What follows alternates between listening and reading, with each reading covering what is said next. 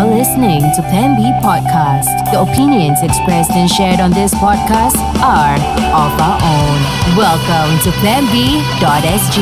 Quite a lot of areas that the Russians have taken. Yeah, we're gonna go down. Like, those are not leaders. Those are shit stirrers. France this time denied, defied. And at the end of the day, we have a three-way relationship. Okay, let's stop this right here. Welcome to PlanB.sg. I'm Zari Sumail. And I'm Dharma. And I am Rahman. I'm back. Yes. Yeah, you are back. From a long leave of absence. You sound good, bro. Thank you. Actually, yes. I always sound good. No, Well, no, I think objectively speaking, the past 2 weeks. You sound fresh. Yes, actually, yes. I had ulcers in my mouth. Not anymore. Still have a bit. Just using this thing called, what is it, Bernardino? I think some person's name. Some spray. Spraying in my mouth. So just to remove the germs and all Betadine or something. Yes. I can eat solids once again. Thank you. And at least your cheek isn't swelling, right? Yes. It got swollen in 2 different locations. Yeah. I look like a hamster. Just in time for the video some more. Yeah. For today's video recording. Yes. So thank you for holding the fort. I think last week was a really good episode. Let me tell you, it was weird, okay? Let me tell you, just right now, it was weird pushing the buttons. I was like, well, I'm here. Don't worry. We're back. We are back. Really interesting guest that we have today. And thank you, Rahman, as always. Your vast networks of people. Very interesting and powerful people that you'd like to bring to the studio today. Yes. Who do we have? And today we have Dr. Syed Harun, who... He does a lot of things, and maybe we'll let him share more. But I do know him in his capacity as the president of LBKM. Okay, what is LBKM? LBKM is Lembaga. Let me help you guys out. What is LBKM? So LBKM is Lembaga Beasiswa Kenangan Maulud. Okay, you see, thanks, the gusto of that response. That's right. I've had a few rehearsals, I suppose. Yes. So it's an educational charity. It's 58 years old. Wow. So it's been around since 1965. Fun fact about LBKM is, in 1964, July 1964, there was a racial riots as a result of a procession during Prophet Muhammad's birthday celebration. Yep. And what happened thereafter was that the following year, they couldn't do the procession anymore, obviously. And in lieu of that, in celebration of the Prophet's birthday, all the Malay Muslim organizations at the time came together to be able to form LBKM to give educational bursaries in lieu of the Prophet's birthday celebration. It's been 58 years. Wow. So the same organizations or? Same. We've had institutional members since the inception of LBKM. Obviously, over the decades, some have come and gone. But it's a beautiful concept. How I see my role is really just to cradle a legacy, a baby that has, come from the community and really just trying to pay it forward to the students that we have today. And as a fun fact, I am one of those students. I know. It's one of the scholars, Just saying. So I'm very grateful. Do you feel you deserve it or not? Hey, you deserve it lah. That's not for me to question say. is that? That's not for me to say.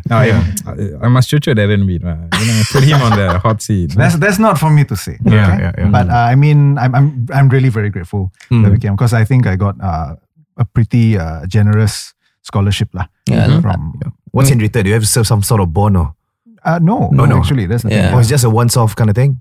It's actually it's really just something that we've been giving for bursaries and scholarships. And we started out with bursaries, and then with the support of our donors, we've managed to cross over to scholarships to at least push those in the community into academic excellence. So it's been beautiful. I mean, if I could put on a plug right there, donations are always welcome to LBKM. We're a charity. Yes. So people like me will thank you for it. I mean, the community will anticipate your contributions in future, and that's the best way to pay it. And I have every intention to, and I will follow up on it. Beautiful. Nice. Yes. You come serve in my firm first. Yeah, that's right. So next time you will see me doing all the community charity law stuff. Yeah. Yes. Now, but more interestingly, or equally as interestingly, you also have a professional day job. Yes. That's right. So LBKM is a purely voluntary role. I mean, I've been contributing to LBChem maybe since the time when I graduated from NUS. So I'm currently a consultant psychiatrist in private practice. Where I'm practicing currently today is at Alami Clinic. Interestingly, it's just down the road from LBChem at Kembangan. It's a new clinic that deals with geriatric needs, but I'm supporting the anchor doctor there for psychiatric services. So psychiatry in geriatric needs. That's not something that I often I wouldn't associate those two. Why not? Like when I think psychiatry, I think of like depression, like more common mental illnesses. That's right. So there's a bit of a range, right? So you look at it from the younger ones. Predominantly, we look at ADHD, autism, depression, and so on. But even as you get older, through the professionals as well as the elderly, then you talk about dementia, behavioral, psychological symptoms of dementia as well. And sometimes, while the geriatrician will be able to handle most of it, when it goes into the realm of the moods and specific psychological symptoms, then we step into support. But where I practice there, I see the full range of patients. It just happens to be a geriatric clinic there. Right. So, I know that we have other things to talk about, but on this thing, right, like the whole dementia and mood swing problem. Yes. Is this becoming a bigger issue? Because it's an aging community, right? Like we are an aging society, and I worry because my mom keeps harping on the fact that she keeps telling me, she keeps reminding me, I'm getting old. One day I'll get dementia. One day I'll get. Yeah. So she does that. She does that. She tells me this, and it's not coming from. It's not like it's very practical. Yeah, it's not coming from a I want to emotionally blackmail you kind. She worried. She's about worried. You lah. I mean herself. Okay. I mean I can take care of myself, but she's single now, right? So eventually I will have to take care of her. And I think she is genuinely worried. Like, what if I start becoming super forgetful and I can't recognize people, all that kind of thing. It's scary. So it's quite interesting, as in, we have an aging population. People are living longer. Maybe dementia in the past didn't used to be as big a problem as it is now, simply because a large proportion of people now live to 70s, 80s, right? People used to maybe die of cardiovascular illness. But then now that we've sort of sorted that out, people live longer, and then dementia becomes a bit of an issue. And percentage-wise, above 65, 1 in 10. Wow, that's quite high. Yeah, so as in 65 years and above, lah. So 1 in 10. But then just as you tip over the 60s, maybe about 1 to 2%. But about on average, it's about every 5 to 10 years it doubles. So by the time you hit in your 80s, you're probably maybe 1 in 4, 1 in 5. I see. Chance of getting dementia. Wow, that's 20%. That's right. For what you do, do you prescribe medication to these individuals, or do you go through some sort of therapy with them? So so in general, so for the psychiatrists, usually the lanes are in relation to the biological aspects of care. So while we are trained with regards to therapeutic means, the bread and butter where we really focus on is really the medications if there's a need. And then we work with psychologists, therapists, counselors to be able to help with the care of an individual. For the elderly, interestingly, dementia is a progressing illness. Yes. And sometimes it's also about teaching and educating the caregivers how to be able to deal with it. There's no cure, right? It depends on which type of dementia, but by and large, it is a progressive. Okay, that's interesting, right? Then we can go another podcast for that. Yeah. So there's Alzheimer's, vascular, frontotemporal, dementia, Lewy bodies, and so on and so forth. I read a lot of these in medical reports. I never know what the hell it means. I'm like, okay lah, dementia. Well, as far as the lawyers are concerned, you're more concerned about the impairment at that time, right? Whether they have testamentary capacity to be able to write wills and so on. Correct. So. Fun fact is that my interest above and beyond general psychiatry is actually in areas of forensic psychiatry as well. Nice. So the interface with lawyers happens from time to time. Wow. Yeah, forensic psychiatry. Yeah. Have you ever gone into a foray in that? I mean, I know that. I mean, you mentioned off cast that you were actually serving in the forces. Yes. As a psychiatrist. Yes. For 12 years.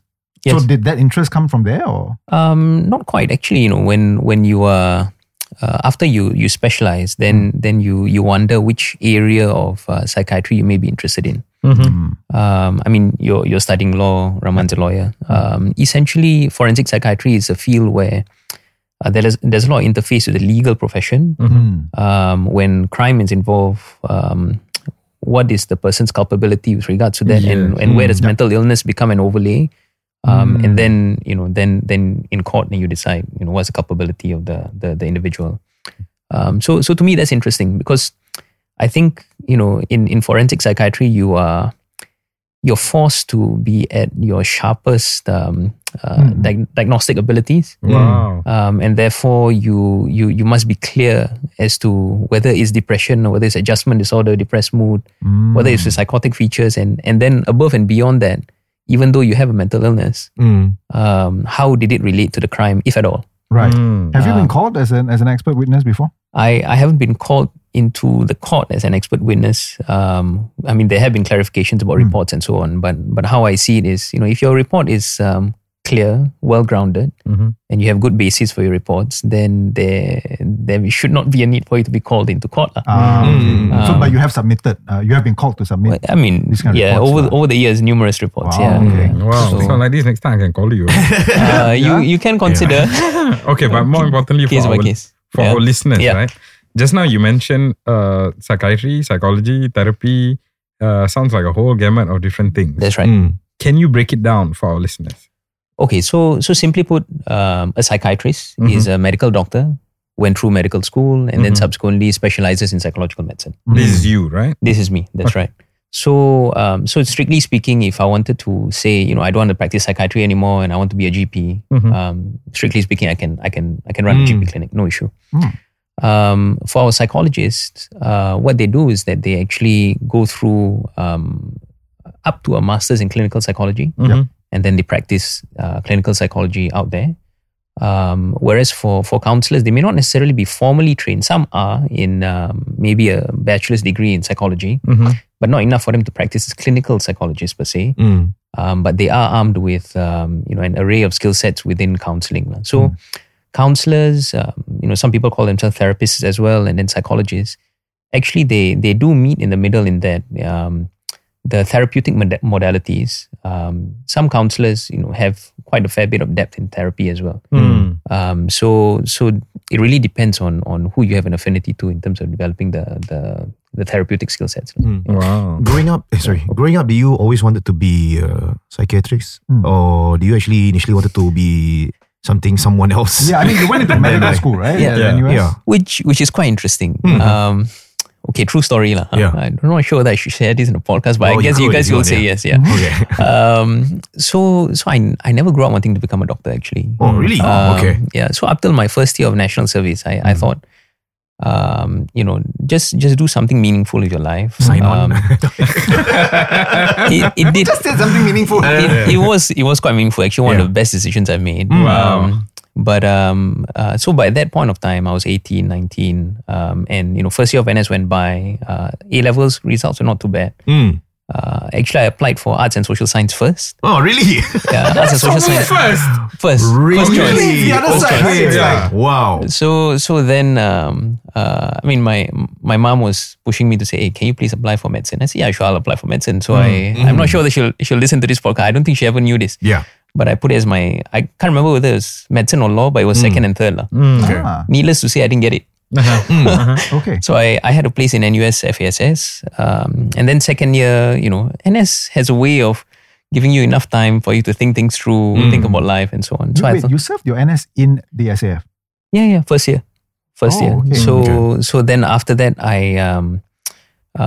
so second year, I thought, okay, let's give it a good go, see how things go, right? So I applied for only medicine in my second year. I had a fair bit of CCAs and all that, so just packaged it nicely. I made the application, got into the interviews, and the rest was history. So when I got it, disrupted from NS in my second year, went on to medical school and then came back. Nice. Oh, Yeah. right. So was the interview tough? Not? They say the doctors really grill you, right? I'm sort of like a people You person. passed already, bro. You can tell the truth. Yeah. Don't worry. Actually, to this day, I remember at least one of the interviewers who interviewed me, and she was a psychiatrist. And I think they don't grill you to the extent where they expect you to fail or really make you cry or anything like that. No, not at all. It was really just a genuine discussion in terms of wanting to get to know you. And for me, I felt that was one of my strengths, to be able to sit down in an interview, have a reasonable discussion. Academics, maybe there were some challenges along the way, but I think all things considered, once I got into the interview and I felt that the straight A student and myself were on the same even keel. We're entering the room, just the same, right? And all the hygiene factors with regards to the essay and all that had gotten you to this door. Yes. And everything's equal. So in that sense, I drew a sense of confidence there, and then just winged it as much as I could But you mentioned, just now you also mentioned that you are, I think, one of the two only Malay Muslim psychiatrists in Singapore. Okay, so I'm one of two Muslim psychiatrists in Singapore, but from the Malay community, alhamdulillah, I'm the first and the only one. Wow. Okay. So was this the case in medicine school as well, actually? So in medical school, there are Muslim doctors who pass through. I think there can be many more. We're trying to encourage the younger ones to take it up. But yeah, as in why you look like that? No, because I'm thinking sure, we do have Malay doctors, right? And there are many. But like in 50 plus years, to not have had a single Malay person interested enough in psychiatry in particular. Yeah, I guess it's psychiatry is an interesting field. When we talk about mental health, everyone finds it interesting. But interesting enough to want to make it your area of expertise, to specialize in it and spend a few years after medical school to be able to train, and then call yourself a psychiatrist. It takes a certain level of interest and also runway and determination lah.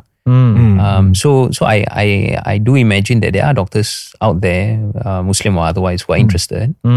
It's just whether that is where they sink their roots in and go for it. Were there preconceptions that you had to deal with? I don't know. Were there any misunderstandings when you say that you're a psychiatrist, especially when earlier on there wasn't so much, I guess, knowledge about mental illness? Was there a bit of a stigma or a lot of just misconceptions that you had to face? Okay, at least someone in my family, I wouldn't say who, was saying, "Oh, psychiatrist doctor." As in, I didn't know. It's a specialty, right? But in that sense, it also highlighted the lack of awareness of psychiatry as a field. And obviously the view has since changed. And at least within the larger community or even country, mental health is shifting in a very big way. Yes. And therefore, at least, where I'm at, where I'm privileged to be, I hope to be able to share some aspects of mental health to raise the awareness. Yeah. Why the field of psychiatry? Why not other fields of medicine? You specifically chose this. Was this something that was motivated through a TV show or some books that you've read? Or possibly, you wanted to be the first Malay Muslim person? Or did you have to deal with a mental illness or the people around you and you got motivated by that? Okay. As a person, I'm never one of those persons who's really full on love this thing to bits and cannot let go kind. It just wasn't me as a person growing up. But I think there was this, when I was doing some of my psychiatry postings as a medical student, I found that actually I have some skill sets to be able to engage people, to be able to talk to them. I've always been interested in human behavior as a whole. And I guess in a way the tipping point was, and you guys, I shared with you guys this earlier, the concept of, in a way, fardu kifayah, in the sense that, if there's no one from the community who has this knowledge base to be able to help the community, right?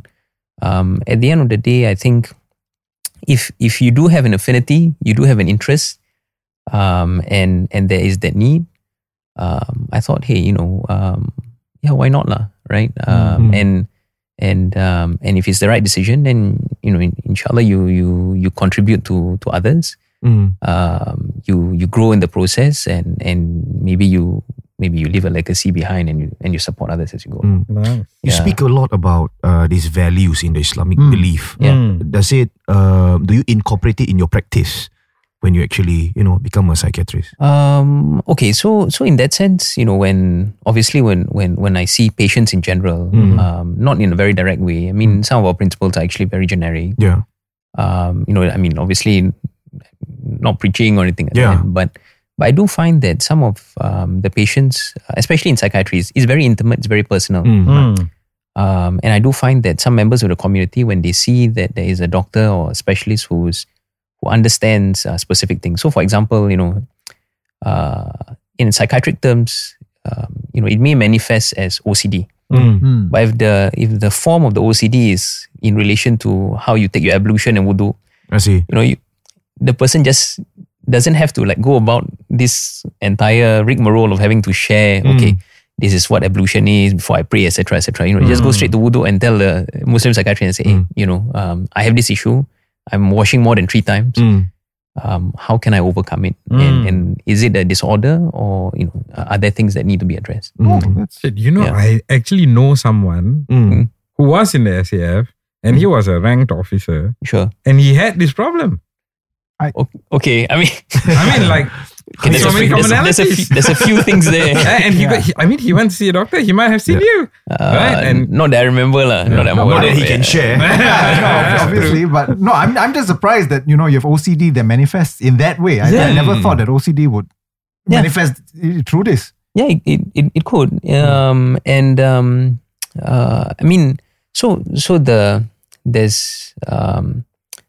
The shape of it is OCD. Okay. Right? But the form in which it presents itself, which is very beautiful in psychiatry, can be a function of the person's own lived experience. So the skill of the specialist is to make sure that beyond that, in understanding the person's specific context, draw upon his own knowledge of his illnesses and see how that maps out. And I guess, it's not only specific to me, but I would say that, my own colleagues, if they were presented with, say, the wudu example, they should be able to tell that it's OCD. And likewise for me, when it comes to other cultures, I need to take, additional steps to be able to understand the person in their context and transplant it into whether it's a disorder or otherwise. So that's the beauty of it. It's incumbent on me to be able to understand other people's culture, and that also is a growth experience for me. Wow. Really interesting. Just now you mentioned about a family member who didn't know being a psychiatrist is being a doctor. Yeah. And you mentioned a lack of awareness. Do you find that there is still a lack of awareness in our society today about the need to go to the psychiatrist for treatment? Yeah. Or are you looking at more younger people or millennials in our generation actually see that this is something it's normalized? Yeah. Well, it's always a work in progress, right? In some ways, the discourse over mental illness also, has led to some level of awareness. People are more open to talk to me about certain things. But I also find that, as we shift, that discussion in a very big way, we want to be able to acknowledge that there is such a thing called a mental illness. At least from my experience in terms of, looking through the discourse that happens online, etc. I think sometimes some people will shift too far to the other side to say that every little thing is depression in that sense. When it's a challenge in resilience, it's about living life. That's interesting that you mentioned that, because if I were to say that, I might get cancelled, Like we are taught online that every single thing, even if we say that it's depression, it's supposed to be treated. Yeah. Take it seriously. Yeah, take it seriously. We should take it seriously. Okay, now I'm a bit worried about that. Okay. You doctor again. Okay, so but before you continue, there are also other influencers mentioning that there's certain fallbacks in your life that is actually resistance, that you should be able to have the mental fortitude to overcome these things and not label everything as depression. There are also people pushing this sort of narratives. Sure. So on your end, what do you make of this? I think it's important to take it on a case-by-case basis, right? If you're not sure, just ask, right? We all would have, to be where we are today, there would have been some form of challenge, some form of maybe failings. And in most cases, it makes us stronger. Sometimes it hits us a bit harder. We fall. Some people break bones as a result. But it's also at that point of time when they're vulnerable. It's about acknowledging that there is challenge, there is pain, there is difficulty, and how do we lift the person? If it's low enough, we call it depression. But if it's maybe sub-threshold, then we say, okay, it's a hard time. How can I support you and get you better? It doesn't mean you shouldn't see a psychiatrist just because you don't have a disorder per se. Many of my patients are at least at that tipping point. I wouldn't say they have depression yet, but them coming in to seek help early will certainly prevented a few things along the way. Right. So I had dysthymia. Dysthymia, is it? Yep. Like, so it was like, what's it called? Chronic lah. Like long term. And then, because you were talking about the sub-threshold thing. And That's then right. I got reminded, because my own psychiatrist, I think, used some terms like that. It was like, your mood is just consistently low. And even your normal mood is below the That's normal, right? Oh. Yeah. So that was why I was on the antidepressants actually. Okay. For, I think, a couple of years lah. But that actually brings me to another topic, which is because you understand how the brain works. Yes. Right? Like specifically, you understand chemicals, you understand how it interacts with your brain, how it affects your mood. the brain is still a very complex organ for which is not fully understood. But you're right. Yes. But generally, broadly, you understand, okay, so this chemical, you take this kind of medicine, it should change your mood in this way, it should have this impact. Does that make things, actually, does that take the fun out of things for you? Because I can imagine if that's, no, seriously, right? Because if human emotion and moods, for example, you can understand them in a clinical way, then does that actually... You're right. Right? Yeah. It's like, It's so like if you- desensitizes it. so like the highs, for example, that you feel, then do you end up thinking lack of serotonin. This is just this, or this is that. Not enough oxytocin. Something like that. I get what you mean. So what you're saying is that are we reducing the human being to just chemicals lah? Yes. And the variability of the chemicals, right? Actually, far from the truth. Okay. No. In the sense that, my lens when I look at mental illness is that, some people may see others out there and just say, okay, this is a mental illness, right? But at least I would say for most psychiatrists, we sort of see it in color in the sense that, there's major depression with melancholic features, there's major depression with anxiety, there's major depression with this and that. And certain categories of the same illness is targeted in a different way. Right. Okay. And if the predisposing factor was, say, loss of a loved one, or grief over something, or say maybe a particular accident happened, etc. Right. There are different target points in the sense that it might not be medications that you need. It might be therapy that will most help you. And maybe the medication might be just a scaffold to keep you safe during this period of time before therapy takes over. Right? So there are different strategies in terms of trying to deal with it. And which is why actually my most important time with the patient is actually in the first few visits. To make sure that I right side the treatment plan appropriately. Right. Because if I assume that this individual will get better with just medications, that's a false premise lah. And there's actually a way for us to be able to navigate things through it, but it takes a keen eye and experience to be able to deal with that. Yeah, no, I think you're very right in this, because I think it's not just from like the professional angle of this whole like magic pill myth, right? I was a person with going through this kind of thing. I had friends who went through this kind of thing. Yes. And I know that for some of us, there was an impression that, I take the medication, I should get better. And then you end up thinking like, I'm just taking the medication. Why am I not getting better? Without realizing that, because that's not the magic answer. Like that like you said, you have other things that need to be looked at as well. That's right. It's a holistic approach. It's not just take the pill and then you feel better. Absolutely. And one, it takes some level of patience, but the other aspect is that sometimes there are some conditions for which, no amount of therapy, at least at that point of time, may be helpful. And what you need is a dose of medications to get you out of that state. To calm you down. Right? That's right. So it that's why just the same, the therapeutic relationship between the psychiatrist with the patient or psychologist with the patient, just as important is the team dynamics between the psychiatrist and psychologist, and how they maneuver themselves to be able to support the patient in his time of need. In fact, as an ex-patient myself, I would say that the team includes the patient as well. Absolutely. Because like I got out of my thing relatively quickly. Like I felt that the counselor and everything was working together with me, Yes. so that I could get myself out of it. Yeah. But like I've seen other people who like they go through psychiatrists and teams basically, like they're changing clothes. Yeah. And then they say everybody sucks because nothing works. Yeah. But you're the main actor in the film, actually. Yeah. So this is something that I've realized, but I mean, I don't know if I've never confirmed it. I don't know if that's true, because in my mind, it's like the psychiatrist doesn't know me. The counselor doesn't know me. I have to be the one to really face my own demons, to get out of it. Sure. But I mean, I think some patients don't really understand this. And then when things don't work out, because they themselves, for example, don't want to participate, they themselves don't want to open up. And then they say, oh, it's because the counselor bad, because this one bad. That's an interesting point, because, in mental health, sometimes it's also about fit. It's also not to the detriment of the therapist by way of his or her skills. Sometimes and it's also, as part of our training, is also about having that awareness at least as a therapist, because sometimes patients may not recognize that the fit, whether by way of their illness or their personality. I mean, we're all humans as well, right? Even though we're psychiatrists and therapists. And part of our training is to be able to understand there are some cases which we can work with, which we can't work with. We have our own biases and our own views on certain things, for example.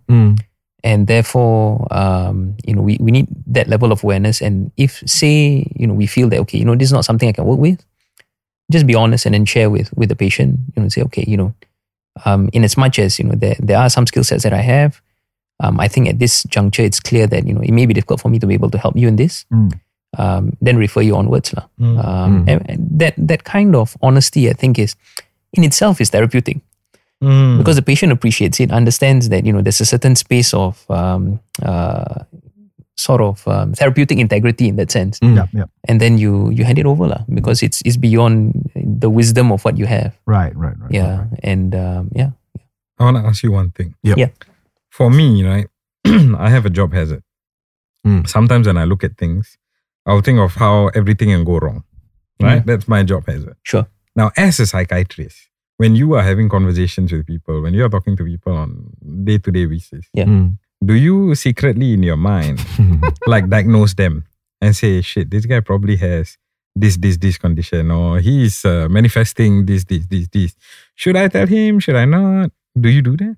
Okay, so meaning to say that if it is clear to me that someone is unwell, would I tell? Do you secretly diagnose them and then? Well, it is a job hazard, right? In the sense that, with whatever knowledge you have, inadvertently it shapes the way you view the world as well.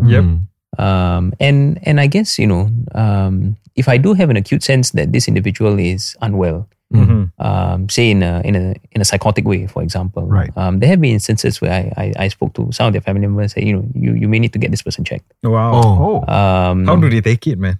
I mean, you just be gentle about it, right? It really, you come from a position of wanting to care for this individual, and you're just saying, sounds like that. And often, if it's clear, the family members would kind of know. Yeah, they would have had the suspicions as well.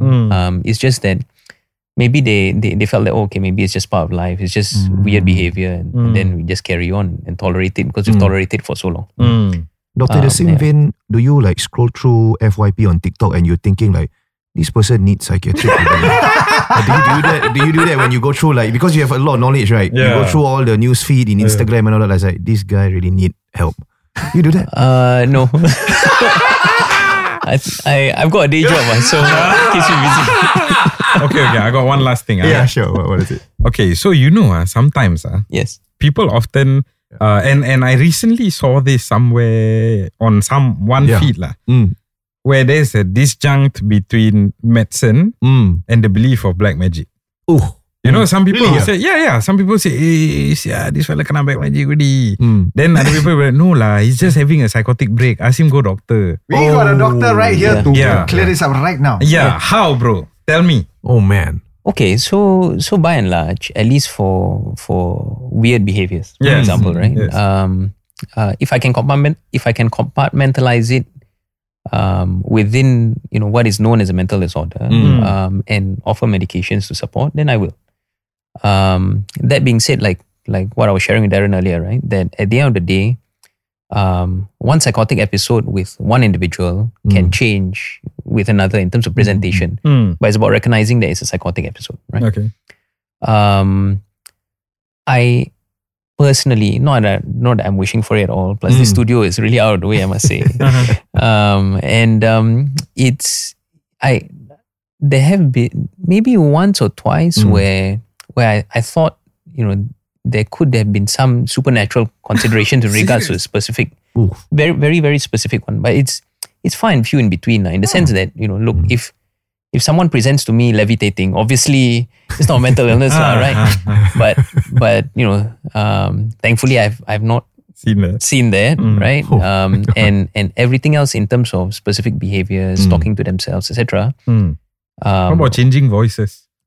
I have not experienced that specifically to myself, but then I think it'll be quite interesting to be able to see how things are, because sometimes maybe if you scan the person's brain, there might be certain things that we find. And it's not unusual. For example, even in what seems to be a mental illness, when we do further investigations, we know that very clearly, okay, maybe there's a thyroid illness or there's a brain tumor, etc., etc. And once that's sorted out, actually the mental manifestations, the psychiatric manifestations of the behavior actually disappears. Wow. So again, back to the understanding the brain is still very much complex. The permutations, are immense, and it's still very much to discover, even though it's just within the skull. But there's so many things there. Fantastic. Yeah. Doctor, thank you so much for spending some time with us and sharing your expertise and your experiences with our listeners. And if you're tuning in right now and you like what you're listening to, don't forget to share this content on your social media web pages as well as on Instagram. We will be taking a short break right after this with our sponsors from planb.sg. Don't go away. We interrupt this program to bring you... This podcast is proudly brought to you by our friends from the Bravo Realtors. That's right. So you want to call them for your property health check today at this number. That's 8100-2300. I repeat, that's 8100-2300. Alternatively, you can also find them on their IG at the Bravo Realtors. We are with our friends from the Bravo Realtors in the studio. Welcome back. Welcome. It's been a great week. Thank you for the late lunch. Dinner. Can you tell that it's a good week because Zah is sounding, very chirpy and fresh. Everything today. Yes. Fresh. I've had some exercise, so I released a good amount of dopamine. After 2 weeks of being stuck in bed. Yeah. Welcome back. Yeah. So, is it a good time to buy property? It's always a good time. It just always tell you, it's a good time. Then although it's like now it's a good time. And after that, when the property expensive, prices, but it's a good property time. prices are up, like we say good time. Yeah, it's definitely a good time. It's always a good time to buy, but it depends on when you sell. So their unique selling point is that, right? They can actually plan for you to enter and exit, right? When's the right time? So we must always time when we should sell. So when should we sell? I think the topic today is about MOP, after right? MOP. After MOP. Yeah. Do you sell or do you wait? Okay, So I have one question for you. Okay. So now one of my, I was speaking to someone that I know, and then this person purchased a BTO flat. It's about probably a year or 2 years old now. Yeah. And her flat's gonna hit MOP in 3 years' time. Okay. But she also said to me that there's an MRT station that's being built right outside her flat. But it will be ready 2 years after MOP. So she's thinking about whether or not she should wait for that MRT or sell exactly at MOP. Then I said, Good question. You must call the Bravo Realtors. But really what do you think? I think amenities wise, if you're talking about MRT nearby, whether it's going to be ready soon, it doesn't make much difference really? if you wait 1 year or 2 years. Okay. You see, because if you wait 2 years, the price doesn't mean that in 2 years' time the price will be so much higher because of the MRT. The price will still in 2 years' time will still depend on market sentiments, depend on demand and supply. I'm kind of shocked to hear this because I actually expected that. Like obviously, if there's gonna be a new MRT, that it will be more valuable. It will be higher demand, so probably higher demand will have a slight increase in prices. But here's the thing: if like the MRT is already the MRT station already on the way to be built, so naturally it already increase what? So actually it's already increased, but whether the construction of the MRT will make people less interested in the unit because there will be noise or dust or those things, right? So once it's ready, it's easier people to know that it's very convenient for them. But now if you're going to sell, you should look into how much cash proceeds you will make and whether that amount of money will actually help you for your upgrading. Okay. So that is more important. If you wait longer, your higher accrued interest, you have lesser cash proceeds. Yep. So that's one way to look into it lah. And also, if you sell 2 years or 3 years earlier, I would rather you sell and then you wait in your next property or in your private property, and because the appreciation will be a lot higher. Then you wait for in your HDB or 5 years BTO unit. So the calculation is very important to ensure that you get maximum cash proceeds. If like Raman, for your friend, if it's only 2 years old, staying there 2 years old, it's to manage her CPF usage. The lesser CPF usage, higher amount of cash she used for her monthly mortgage, she would have maximized a lot more cash in return as cash proceeds at the 5-year mark. So that will help her in her upgrading, whether it's a private or the EA or a EM. So from what I'm hearing, right, like because your has always talked about like exit plan. From what I'm hearing, it's not just exit plan; it's also the re-entry plan. Yes, right. Like will leaving now allow you to have a good re-entry point as well? Yes. And how do you plan for that?